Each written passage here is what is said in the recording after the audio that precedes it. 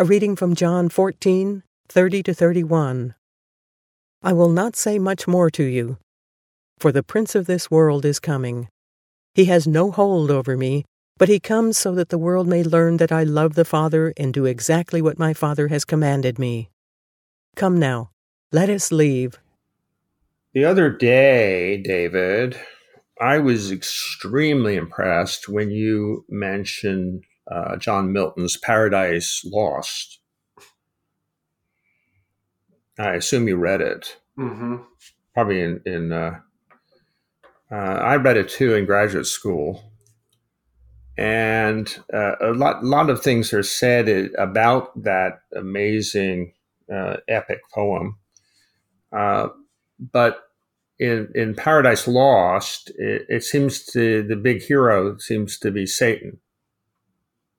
He's the most interesting character there.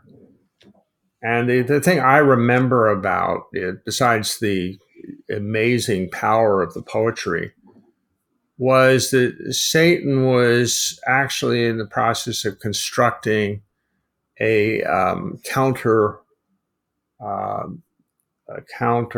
world, a counter empire, kind of like the Star Wars kind of thing. And I remember Satan's world was essentially the reverse of paradise. It kind of like in the Tolkien's, you see the engines of war, and it's very frightening actually. But when you think of it that way, and then you look at the world around us, which is so beautiful, the summertime, the ocean, lakes, mountains, even cities in some cases. It seems so together in some ways. And yet with Satan's presence, the reality is it's not what you see. A whole opposing construct is being put together. And Satan is trying to engineer us into joining that. Mm-hmm. Yeah, it's interesting. It's where we get that word pandemonium from Paradise Lost. Yeah, it's just two Greek words together. Pan, which means all, and demonium, which means demons. Wow.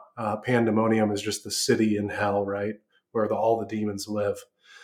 But it's interesting, you mentioned Paradise Lost, because when you read the poem, what you recognize is that Milton is presenting Satan not as a hero, but as this really evil, fallen being. It's a tragedy, right? It's a tragedy, and he's evil, and therefore he's conflicted.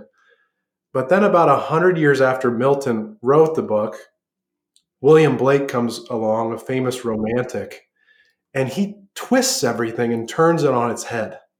And he ends up making Satan like the hero.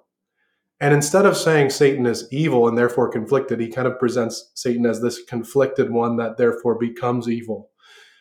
But it's just so interesting how even 100 years later, this man can come along. And honestly, most of us interpret Milton's Paradise Lost through William Blake.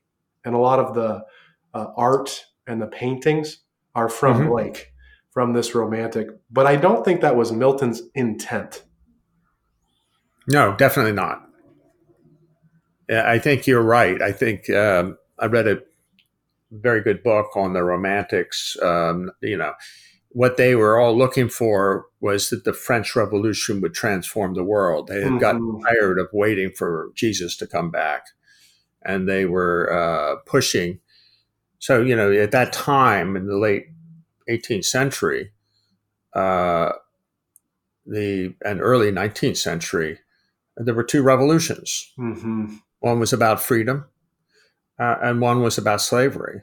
But they didn't. It's just like pandemonium. What they called freedom was actually slavery. They had to get rid of the king and the other stuff. It was